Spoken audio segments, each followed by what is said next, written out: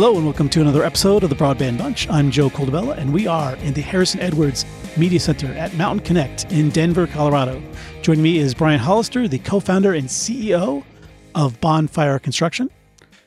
Bonfire Infrastructure Group is the actual name, Joe. But, as we've evolved through the years, we actually in the beginning were Bonfire Construction. Okay, that's great. But services, continue to grow. We needed to do something a little different. Awesome. So if we could even take a little bit step back from that as well, I'd love it if you could sort of just share with our audience your sort of origin story. Yeah. Gosh, I've been in this industry my whole life. I love what we do. Really? So just sorry to interject there, but it's interesting that there seems to be there's sort of like two channels. There's folks that sort of stumble their way in, and then there's folks that have been part of it for forever. Yeah. No, I stumbled my way in by literally a neighbor of mine thought that I had the right, charisma to get a job in sales and telecom. And she was a very sweet neighbor that actually went out on a limb and helped me get an interview. And I got my first gig at a company called ICI, and ultimately, and that helped me then to move into another gig with MCI. Isn't that crazy how life kind of like works that way, where it's like because I sort of have the same thing as I was in advertising for about 20 years. And for me, I needed to fulfill an elective to graduate from college. And it was a marketing course. And all the students were marketing students. And we did a bunch of assignments. And the teacher pulled me aside and she said, I shouldn't be telling you this. I shouldn't be saying this. And I was a political science major. So I had absolutely no sort of thought of going in this direction. She's like, listen, I shouldn't say this and don't tell the other students, but they are clueless. And in terms of the assignments that we're doing, you get it. And so for whatever reason, she piqued my interest. And so 20 years later, I was in advertising. So it's crazy how life works that way. Absolutely. It's always about, in my mind, helping someone out along the way, right? So, of course, I'm in a different position now, and I'm always trying to, help younger folks get into the business and do everything I can because our business is amazing. It's really not just our business, but our industry, exceptional growth. So many opportunities. And the thing that actually keeps me up these days is, are we going to be able to meet the demand? Are we going to be able to get enough people in our industry to fulfill the work, do the labor, do the construction? You can't outsource, construction offshore. It's local. You need boots on the ground. There's going to be challenges ahead. And I think we need to do everything we can to inspire young people to get in this industry. I totally agree, and we'll definitely I would love to dive deeper into that.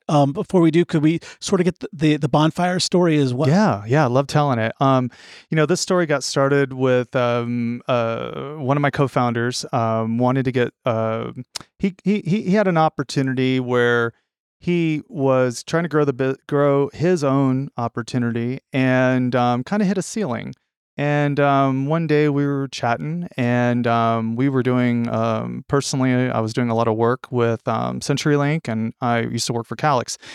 And we got together one day, and he's like, man, I got I'm in a really weird position. I can't grow with my company. Everyone loves everything I'm doing, but I can't grow. And I'm trying to get a new job, and would you sponsor me? And so I said, yes, of course. And then he went to try to get a job with Calix and Adtran, suppliers in our space. And then they both got cold feet and didn't want to hire him away from one of their own clients. So we get together one day and he's upset. And I said, well, no one can stop you from starting your own business. And I believe in you. And I think this was probably after a couple margaritas.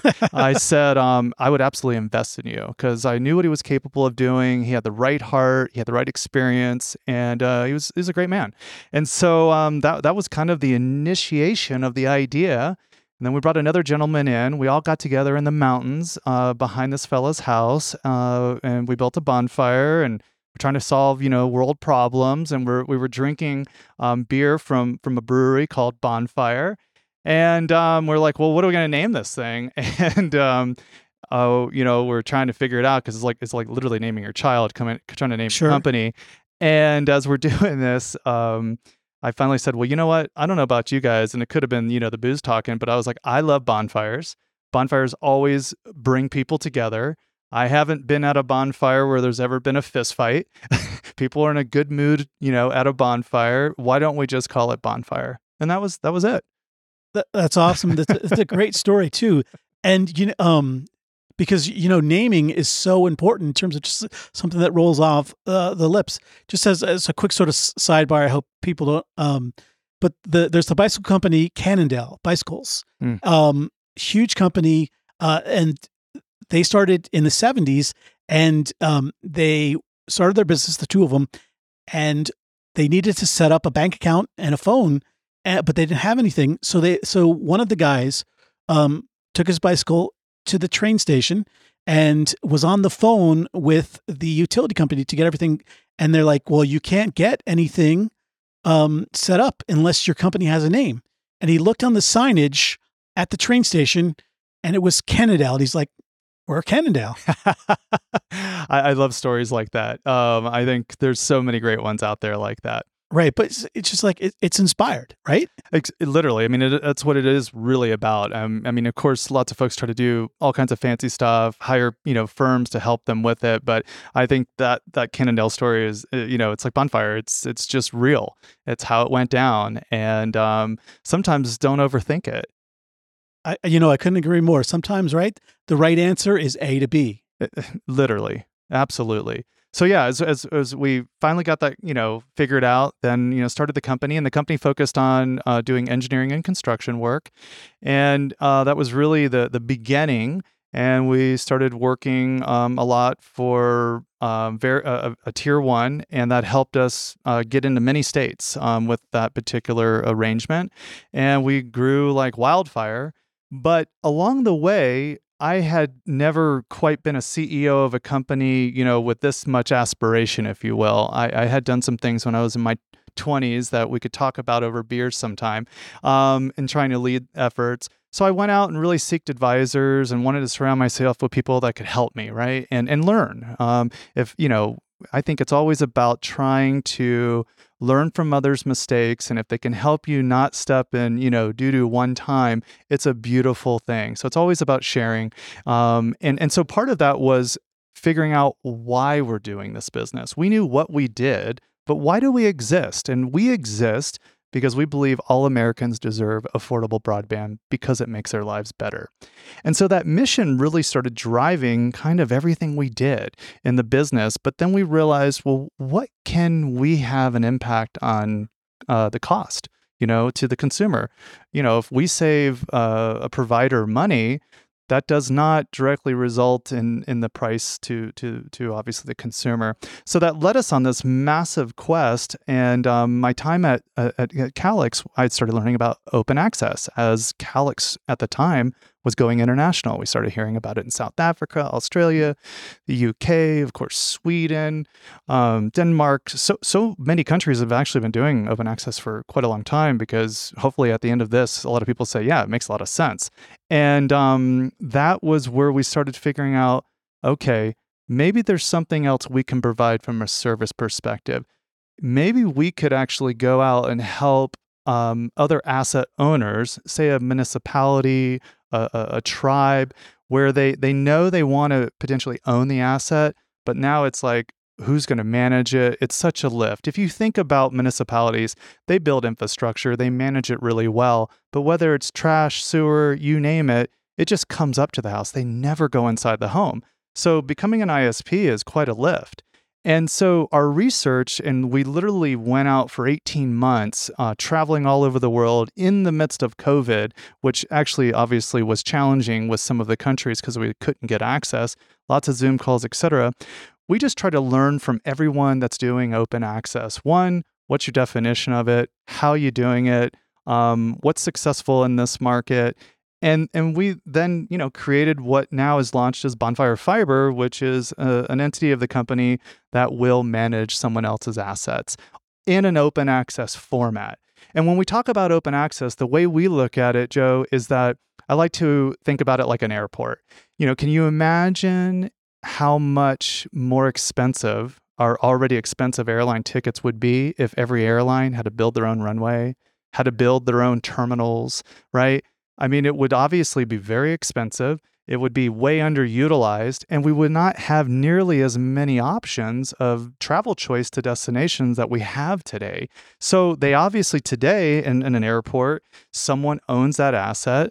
Sometimes the owners, the municipality, and they also manage it. And sometimes there's a third party company that manages it. But then, of course, they lease out terminal space, runway time to the airlines, and they're all utilizing that. And obviously, you came through Denver, which is now number 3 in the busiest airports of the world.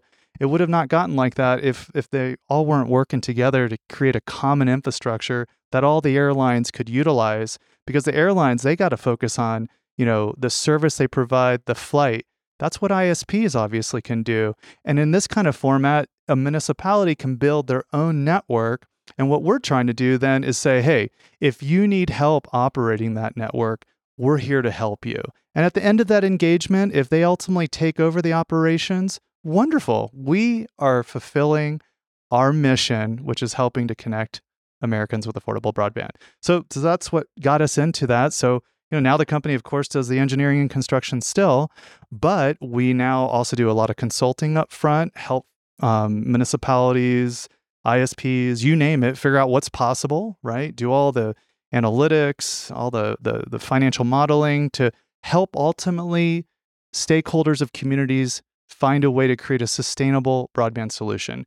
And of course, our announcement yesterday at Mountain Connect was super exciting. We're managing the Southern Utes Indian Tribes Network in an open access way. And they're in southwestern Colorado. And this is an interesting aspect because for them, what they saw was they knew they needed to own the asset. It was very important, of course, to their community, but it was going to be a major lift to then build, the right team to now operate it.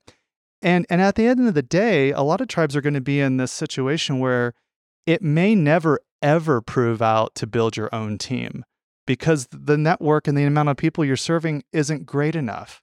The Southern Indian Reservation is a beautiful reservation. It covers 1,025 square miles roughly, but there's only 6,800 homes.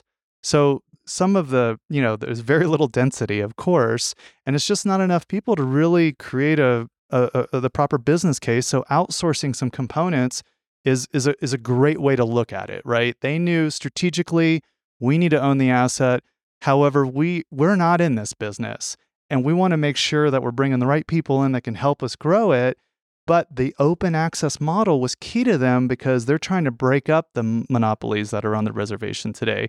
Because there's several big companies that do business there, but it's very scattered. I think 80-something% of the tribe can't even get 10 meg down, 1 meg up. So right, then they're served, but in fact they're not, and it's one of those things. It's terrible. Unfortunately, they fall farther and farther behind, and then it's like one of those things where the digital divide grows as opposed to shrinks. 100%. So we're excited about the opportunity to continue our work with the Southern Ute. And that work, we've been working with them for several years. They've had a multi-phase build, and we'll start now we built their backbone the last couple of years, and now soon we'll start actually connecting subscribers. So thanks for that. That's really interesting as well. And I sat in on the talk, and it was interesting in the sense of, so you're creating this network. Is there a number of ISPs that you're looking to bring in? Because obviously competition is good, but then also from what they said, it's like too much competition dilutes the product. Is there sort of like a sweet spot, or? Yeah, I think what people have to realize, there's two components. One, if whether you're a municipality or a tribe, you need, as you're starting to figure out your plan, you need to talk to everyone locally, all the different folks that provide, services for broadband. And because there's partnerships to obviously be had. And you need to understand what are some of their challenges, some of their needs that you may be solving that they don't even know. So definitely start the partnership and the conversations to, figure out what's happening in the marketplace. And then secondly, you have to look at the ISPs as just as much a customer as the end user. That's a great point. And so we need to make sure that ISPs have a viable business. And so if you flood the market with too many, then there's just not enough to make it worthwhile. And then what you may have is some of the ISPs are not obviously putting that much effort in to that area. And maybe they're even trying to think about how to get off the network, right? So I think there is obviously an open access in my mind. You have to have more than one provider. So even on the smallest networks, I think 2 or 3, especially to start, you need to have that. And what you'll find too is in some cases, some ISPs like to do consumer-only services. Some like to only do enterprise. Some like to do only schools, multi-dwelling units, and some, of course, do it all. So you may have several on the network, but they actually might not directly compete with each other all the time. So the devil's in the details always, right? And so, but we've seen Utopia's network be one of the most successful networks. So proud of the work those guys have been doing. I mean, they're cheerleaders and crusaders that got help inspire me. And some people talk about there's too many on the network, and I think you have to really understand the details, because what we heard today with one of the providers that has, I don't know, what do you say, 43% of all the subscribers, it's still an open market. Somebody's going to win and somebody's going to lose. But you as the asset owner, the operator, you've got to be careful to try to look to balance that as much as you can for them and the community. No, I think it's very much the Pareto principle, correct? Right? Where 20% will own 80% of the market, but you should give the opportunity. It's interesting. I remember someone had a small ISP that was very restrictive, but it was there because that was what the market wanted, because the parents wanted to make sure that the kids had very limited access to the internet, because the internet can be a wonderful, terrific thing, but it also can be pretty dark. It's just how we're thinking about AI right now, right? On one side of the coin, we're uber excited about it, and if you've played with it at all, it's mind-blowing. And on the other side, we're scared because we've seen what's already happened with the internet. The internet changed everything, and it also, with all good comes some bad too. And there's other opportunities to try to manage that, of course. So, you know what? It's funny because, so can we say that there is no one open access definition?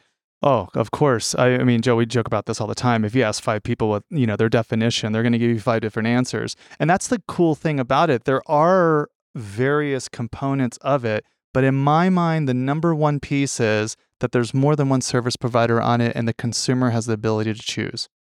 Right. And then also it's one of those things where it's sort of a dual-edged sword, because if you only have one, then you have a monopoly, and then it's like the service suffers, and then it's super expensive. So that you do definitely need that competition. And would you say that a public-private partnership is important, or? 100%. I mean, what we're seeing with BEAD and all funding now is that they just don't want to just hand out funding to private enterprise. They want to see a partnership and collaboration with the municipalities and private enterprise. And so it's interesting because if you're a municipality and you're going to go create your own ISP, you have to be careful, because now you are competing with your private enterprise, which also can be your constituents, right? That work and live in the area. And so you've got to find a way to balance that. So I like the open access model in a way that the muni can still own a strategic asset if it's very important for them to do that.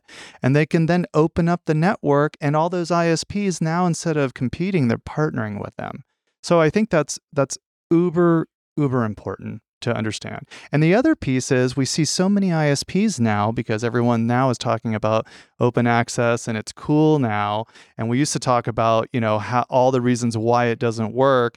And ISPs that are not offering open access are being very careful to not badmouth it. And in fact, they're talking about open access too, that, hey, we're going to come in your area. We're going to start with just us as the ISP, but then we're going to open up the network in the future.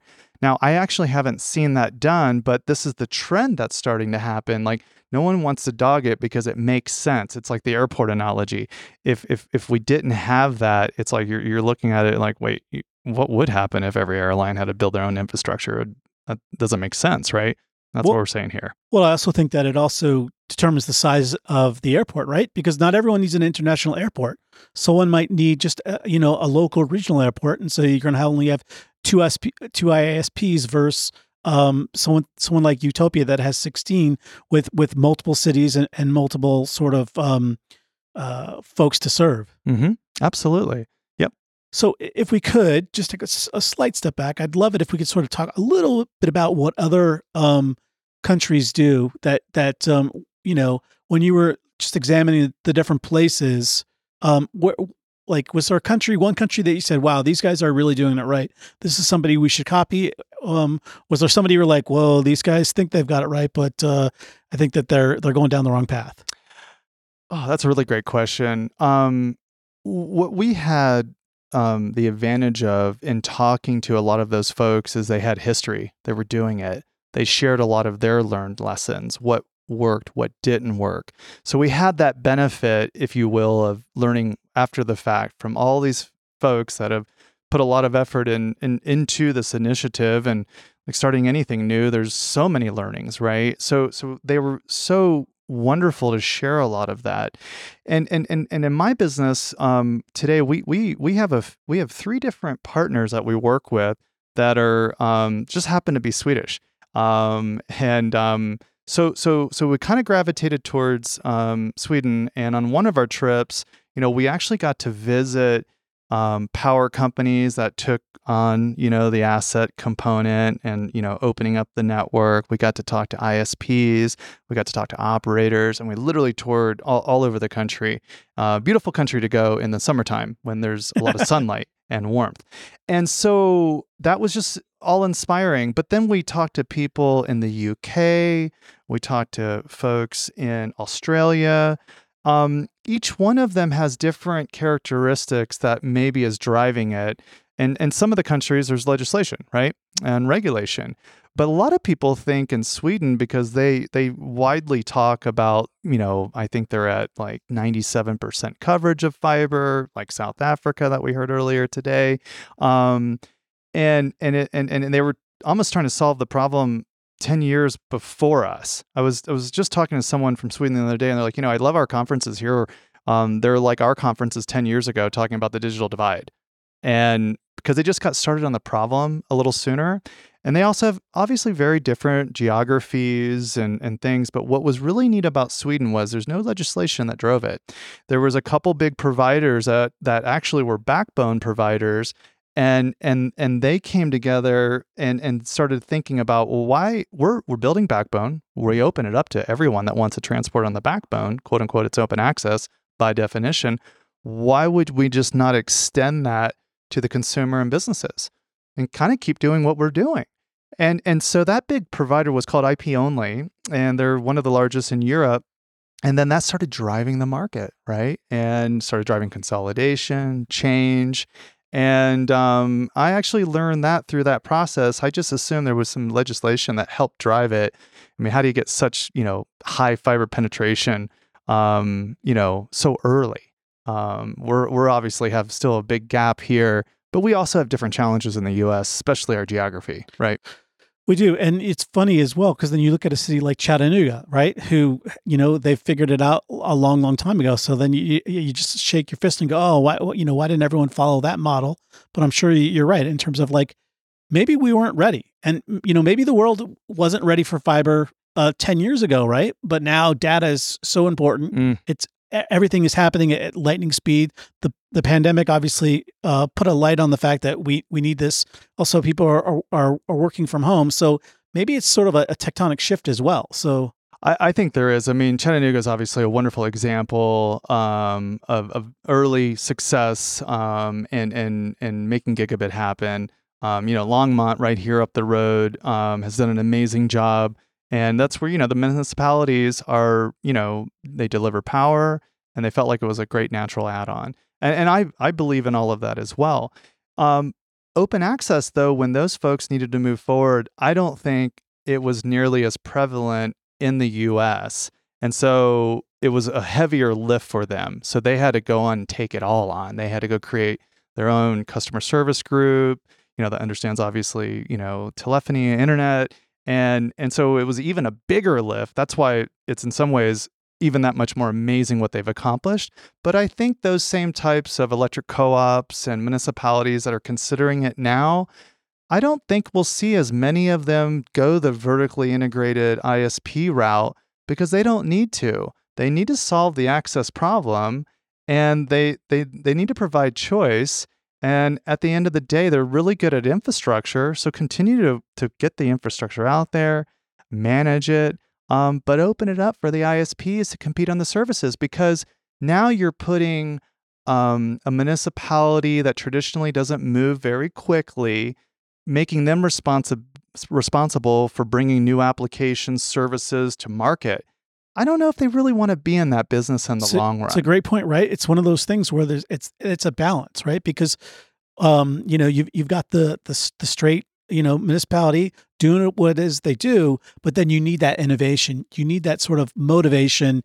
And, that's one of the things, hopefully, as a country, we do really well. I think so. I mean, I think we're going to see, we're seeing it, right? I mean, open access now, that's why I joked when I opened up my panel earlier today that you sat in on and said, hey, open access will work everywhere except for your market, because it's like people have just been pushing back on it for a long time. Now everyone's like, no, open access is good because we're seeing successes all over the country.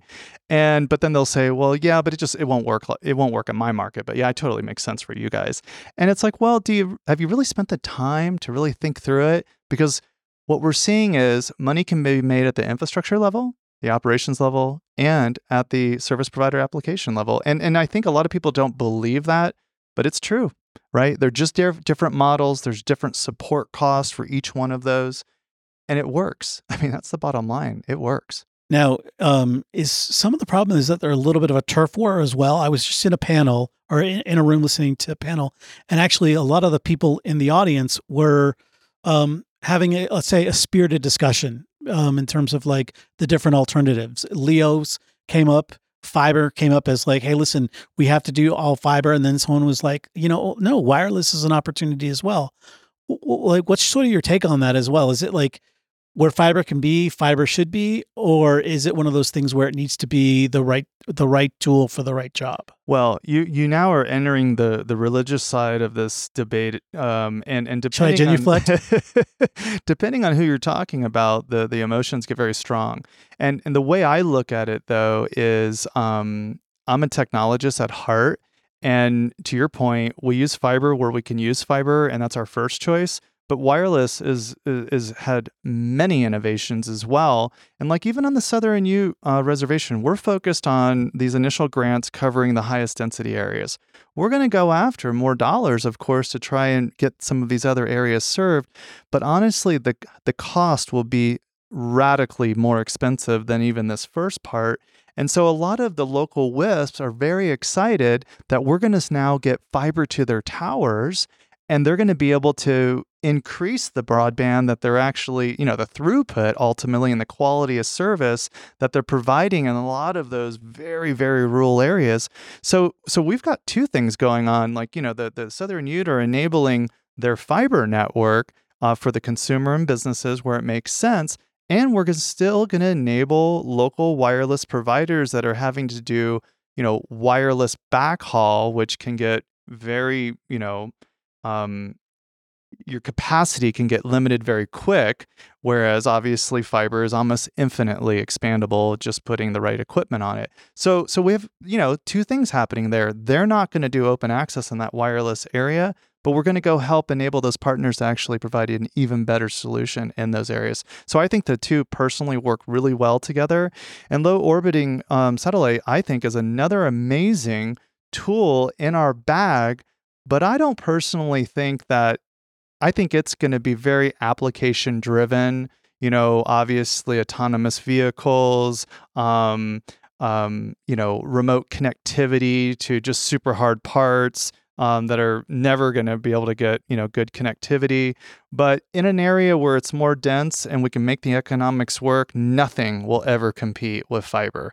But these are all tools in the bag, and we've got to figure it out.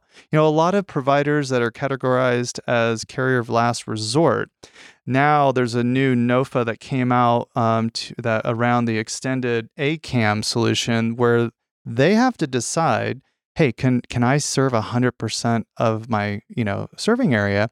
And then they'll be able to get a 15-year payback from this program. And part of that program does allow for 100 by 20 because one of our clients right now that we're talking to only needs to serve another 1,000 people. But Joe, the 1,000 people will cost $68 million to serve, right? And in some of the last 1 or 2%, the cost of those can be hundreds of thousands of dollars. So Leo is amazing for those, and we're actually building that right into the model. And so we're going to do fiber where it makes sense, so they have the best solution as long as they possibly can. And there's going to be areas that it just doesn't really make that much sense to try and serve 100%. The last 2% will kill any business case in America. No, and I truly appreciate it. And I thought one of the things that one of your panelists made, he made a great point that people really should consider, that when you're doing these builds, obviously you want to serve everyone as soon as possible. But he said, go for the high density areas first, because you've got to sustain yourself. You've got to make sure that you have a viable sort of path forward. And I thought that was great. Yeah. And I love that he came out with that because, of course, if you're in the ruralist part of the county, you're not happy. But you've got to understand they're trying to build something that's going to be sustainable, right? And so the first big hurdle is getting the money to build the fiber. The next big hurdle is building your operations team, right, to keep it going forever. And so there's a careful balance there, and that really has to be thought through. And you do need to go after the density. You do need to get the revenue starting to generate, right? So you can make it sustainable. And then you hope in the meantime, right, that they'll use the LEOs, or they'll use the different avenues to get connectivity. But also, it's just like anything. It's like you're making that choice to be farther out there. Hopefully we can get a road to you, but it's going to take some time. 100%. And I think that's exactly where you do need to bring in the other technologies and say, well, wait a second, you're not going to be at the end of the 5-year build. Here's what we're trying to do right now to still help you.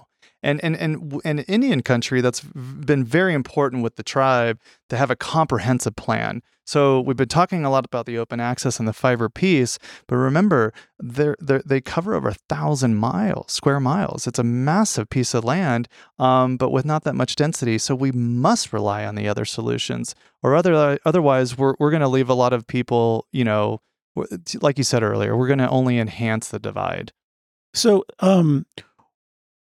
when you talk to these folks, I'm just curious if you sort of like lay it out to them, do they sort of understand as well? Because I'm sure that there's frustrations, but I think that one of the great things about this industry is I think that they try to explain, to say, hey, listen, it's not a light switch. Yeah, no, I think what's really cool about what's happening in our industry, there was one positive thing that happened from the pandemic, and it really shined the light on connectivity, because it really separated the haves and the have-nots immediately. And so that obviously this funding coming from BEAD is all a result. And so it's so important to think through all these different pieces. And it's making so many people more generally educated.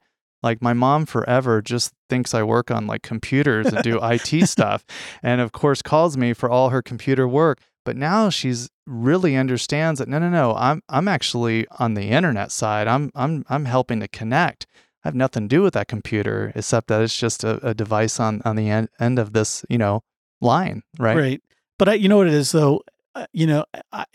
When I talk to my parents, they always they have the same answers where I try to tell them what I do, and they still don't know. Like I said, oh, I'm a copywriter.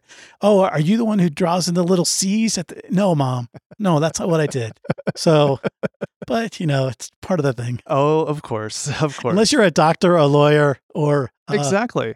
They don't know. But it's really interesting because like you can talk about broadband now with anybody. Isn't it the truth, right? Where now it's like it's like this, we always say it here on the Broadband Bunch. It's just like there's it was a horrible year and a half or 2 years, but there's the silver lining that we got out of it. It's like, hey, listen, the back of the house, the back of the restaurant, hey, you got to put some people back there. The food's not going to be as good. Yeah, no, exactly. Because we were talking to some of our Swedish friends where they have all this, connectivity, such high penetration. And they were like, when the pandemic came, it wasn't a big deal for them. They all just went home and worked. Right. The ones that obviously could, it didn't, wasn't every industry, but everyone was still connected. And it sent massive, waves through America. I mean, it's the worldwide, of course, transformative in Yes. so many different ways. I mean, just looking at the commercial real estate in major cities, wow. Yes. It's also one of those things where people found that, hey, I can get a lot more done when I don't have a 45-minute commute each way. So 100%. it's definitely one of those things where we're all sort of learning to work a new way. So speaking of work, obviously we're going to be building these networks, and there's also a number of folks aging out of the industry, and so workforce is going to be a real issue. Would love it in terms of you could talk about some of the things that you're thinking about in terms of like how do we fix that problem, and what are the different paths we can take. It's a great question. It is something that actually, Joe, keeps me up at night. It's like, okay, you finally built a successful growing company. A lot of things are working really well for us. And the thing that keeps me up is all of a sudden where there's a point where we just can't take on more work because we cannot facilitate the labor to get it done. Wow. And so that hasn't happened yet, but it's on the horizon. I just came out of a panel where that's exactly what they were talking about, and each one of them were having their different challenges. And so in my mind, broadband in some ways, even though it's been around forever, it's kind of a new industry if you think about it. Like, I mean, we've only been using this word broadband for the last, handful of years in general. And so I think we've got to do a better job making sure that people understand it is an industry. It's a massive industry. It's a career. It's a whole career. And there needs to be more work done at the younger level, even in high school. Can we even go lower? I don't know. Well, someone was just saying that they were getting some feedback that they're talking to juniors and seniors, and they should be talking to freshmen and sophomores, right? Because they're already getting their mind set around things, right? Whether that happens or not, right? We all choose our degree when we go off to college, and lots of times we totally do something else. But what's cool about broadband is you don't need to go to college. I have some wonderful, wonderful folks that do very high tech stuff for our staff that didn't finish their 4-year degree, right? But they were, in the beginning of the industry, all the tier ones, all the usual suspects, they actually did amazing training programs. I mean, like AT&T had their own university, and like all of them did. And then when they started slowing down their builds, they actually got rid of all those training centers in a big way, and they outsourced a lot of it. And now it's like, well, now who's doing it? So there's not really a really good comprehensive program in school. If you're trying to get your electrical engineering, you'll get like one track of broadband, where they'll talk about what we do. And that's about it. So there needs to be more work done there. People need to recruit younger. One of the panelists was just saying, that when they go into town, they go find the local high school and they go talk to the football coach. And they figure out the coach, he knows all the kids. Sure. He immediately tells you, hey, you should talk to these kids because they're probably not going to college, but they obviously all need jobs and careers. And that is one of the things that he said they've found some of the very best people. Sure. Right? Getting them young, training them. And, if you get them young and you train them appropriately, you might have them for forever. Right? So I think there's a great opportunity to influence younger people. And I also think that we need to consider how we actually are working with folks outside the country to try to bring people in. Because even if we do the best job in the world working with young folks, there's a lot of competing industries now, right? There's smart grid, there's so many interesting things happening, and there's a lot of competition for all of this labor. So I think we need to think about our immigration, and that's part of what's driven our country to where it is today. And I think we need to think a little bit harder about that and focus on bringing even more people in and training them appropriately to help us in this, because I don't know if we're going to have enough people, period. It is crazy, right? We're doing all this building, and then once all the building is done, we're going to have to maintain these networks and these ISPs and all the different things that we're going to do. And so, is AI an answer? Are more in people some parts? Yes, right? Yeah. So, but AI doesn't help you with boots on the ground that actually build it or maintain it. Sure. Right? It's going to be amazing on a lot of different parts, but you've got to find those people because you can offshore that, right? And it needs that. That's a big deal. The labor is a big component. So now you sort of touch on it a little bit in terms of college, and it almost seems like just because of the cost in terms of the loans and everything like that, do we sort of need to almost revitalize that sort of back in the 50s and 60s where the trade schools were, front and center. Obviously we've got the community college system, but I think that we almost need to inject that with some type of energy, because I know that there are some folks that are doing programs with community colleges, and it's like, hey, listen, rather than go $60,000 or $100,000 in debt, here's a path that has a career that's good paying, that gives you an opportunity to stay local, stay close to home.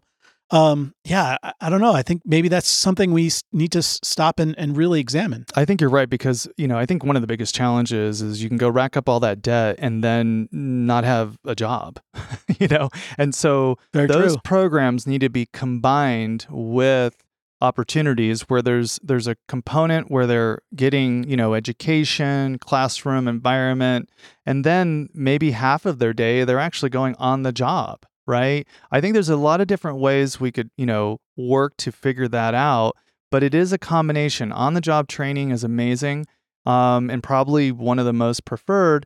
But at the same time, in construction, if you take a crew, let's say, and you got several experienced people, and then you put someone on there who has no experience, that person's actually going to slow down the whole crew because they're all trying to help that person understand things, right? So there's opportunities in funding where states and governments can actually pay you to bring that person on and train them and pay you, like a GI Bill. There's several programs like that. And part of the BEAD funding and all this funding that's out there has dollars set aside for training. It's training for not only digital inclusion, but it's workforce. So there's a lot of really good opportunities. And that's part of what we like to crusade around and talk about too, is getting everyone to start talking about this stuff more, because there's a lot of super smart people in this industry, and it's all always about collaboration, sharing ideas, and figuring out these pieces, because we're all going to have this challenge if we don't work towards it. And some people are already starting to do some really good things, but there's a lot more that's needed. Yeah, and it's it's funny. I would almost wish that when students sort of start their path, whether it's community college or university, that when they sort of decide to pick their path in terms of their major, that they sort of have a a come to Jesus moment, so to speak, where it's like, hey, listen, if you're going to become go down the philosophy major, that's great if you want to, but listen, this is your earning potential for the next 35 or 40 years. Compare that to someone who's in the broadband industry. Someone might say, hey, listen, I can read Plato on the side. I'm going to pursue a career that's going to give me an opportunity. So if I decide to go there, that I've got a real chance to have the life that I want to live. I think you're 100% right. I mean, I remember when I was starting school, it was like, there wasn't really that much help in helping you understand the details, but behind some of these roles. I mean, you make assumptions. So I know what an accountant does, and a doctor, lawyer, and even then, I don't know if we really know. But so some help up front and introducing young folks into the industry to help them understand potential. Because what's really cool about our industry is there's a lot of different facets, right? You can become an engineer. You can go down an extremely technical route. You can obviously run machinery. You can do all types of geospatial engineering design. There's all kinds of opportunities in our industry. And, our industry pays pretty well. Are pretty good. I mean, we get folks that come in, in 18 months. I mean, they can be making $60,000-$70,000, and they don't have to have that college education. Are they hungry? Are they teachable? And do they have the will? We'll teach them the skill. Yeah, that's great. Brian, so it's one of those things where I know that you're a CEO, but you also have another title, another three-letter acronym. It's the DOB. Could you share with our listeners what is that exactly? Oh, we were having some fun in the panel, yeah, and then I put some other acronyms. And DOB is a drinker of beer. I definitely enjoy beer, and during the pandemic, we started a podcast as well. And of course, we were like, well, gosh, we got to figure out a way to be different. And we always try to figure out how to bring fun to everything we do. Super important. It's super important. And so we came up with beer and broadband. And so, so we get folks together. It's obviously you don't have to drink alcohol on it. And, a lot of folks don't, and that's totally cool. But we like to approach it in a casual way, just like we are right now, Joe, and have a conversation. It's all about storytelling. It's all about storytelling. And after someone, usually has a beer or two, the storytelling gets better. Doesn't it, right? It's fun. No, it's so true as well. And sometimes what happens is, and this is going to sound, sometimes good ideas come out of it. Because all of a sudden you're just like, you're drinking, you're not thinking about it, you're not like stressing, and all of a sudden someone says, hey, let's do A, and someone goes, no, let's do A, B, and C, and then you're like, wow, that's great. But you're 100% right. It's like, we've got to make sure that we keep the dialogue open, because when you hear a story that someone does in Florida, and all of a sudden it's like, oh, wow, that actually will work in Washington as well. 100%. It is always, in my opinion, always about sharing information, right? It's like what I talked about earlier. It's like, if you can tell me one thing that helps me not screw something up, I mean, that it's invaluable. And what we're trying to achieve as a country is some heavy lifting, right? Building infrastructure is super hard. It's super expensive. And as we talked about open access today, there's so many variations of the model that can be tweaked. Share that. And with us, in our mission of why we exist, I tell everyone everything I know all the time. Because one, I probably talk too much and I love to talk, but I love to share, honestly, because usually when you're sharing, then other people, they start sharing. And my team in the beginning was like, well, but Brian, you tell everyone every little innovation we come up with. I was like, guys, because this mission is bigger than any one of us, and we all need to work together.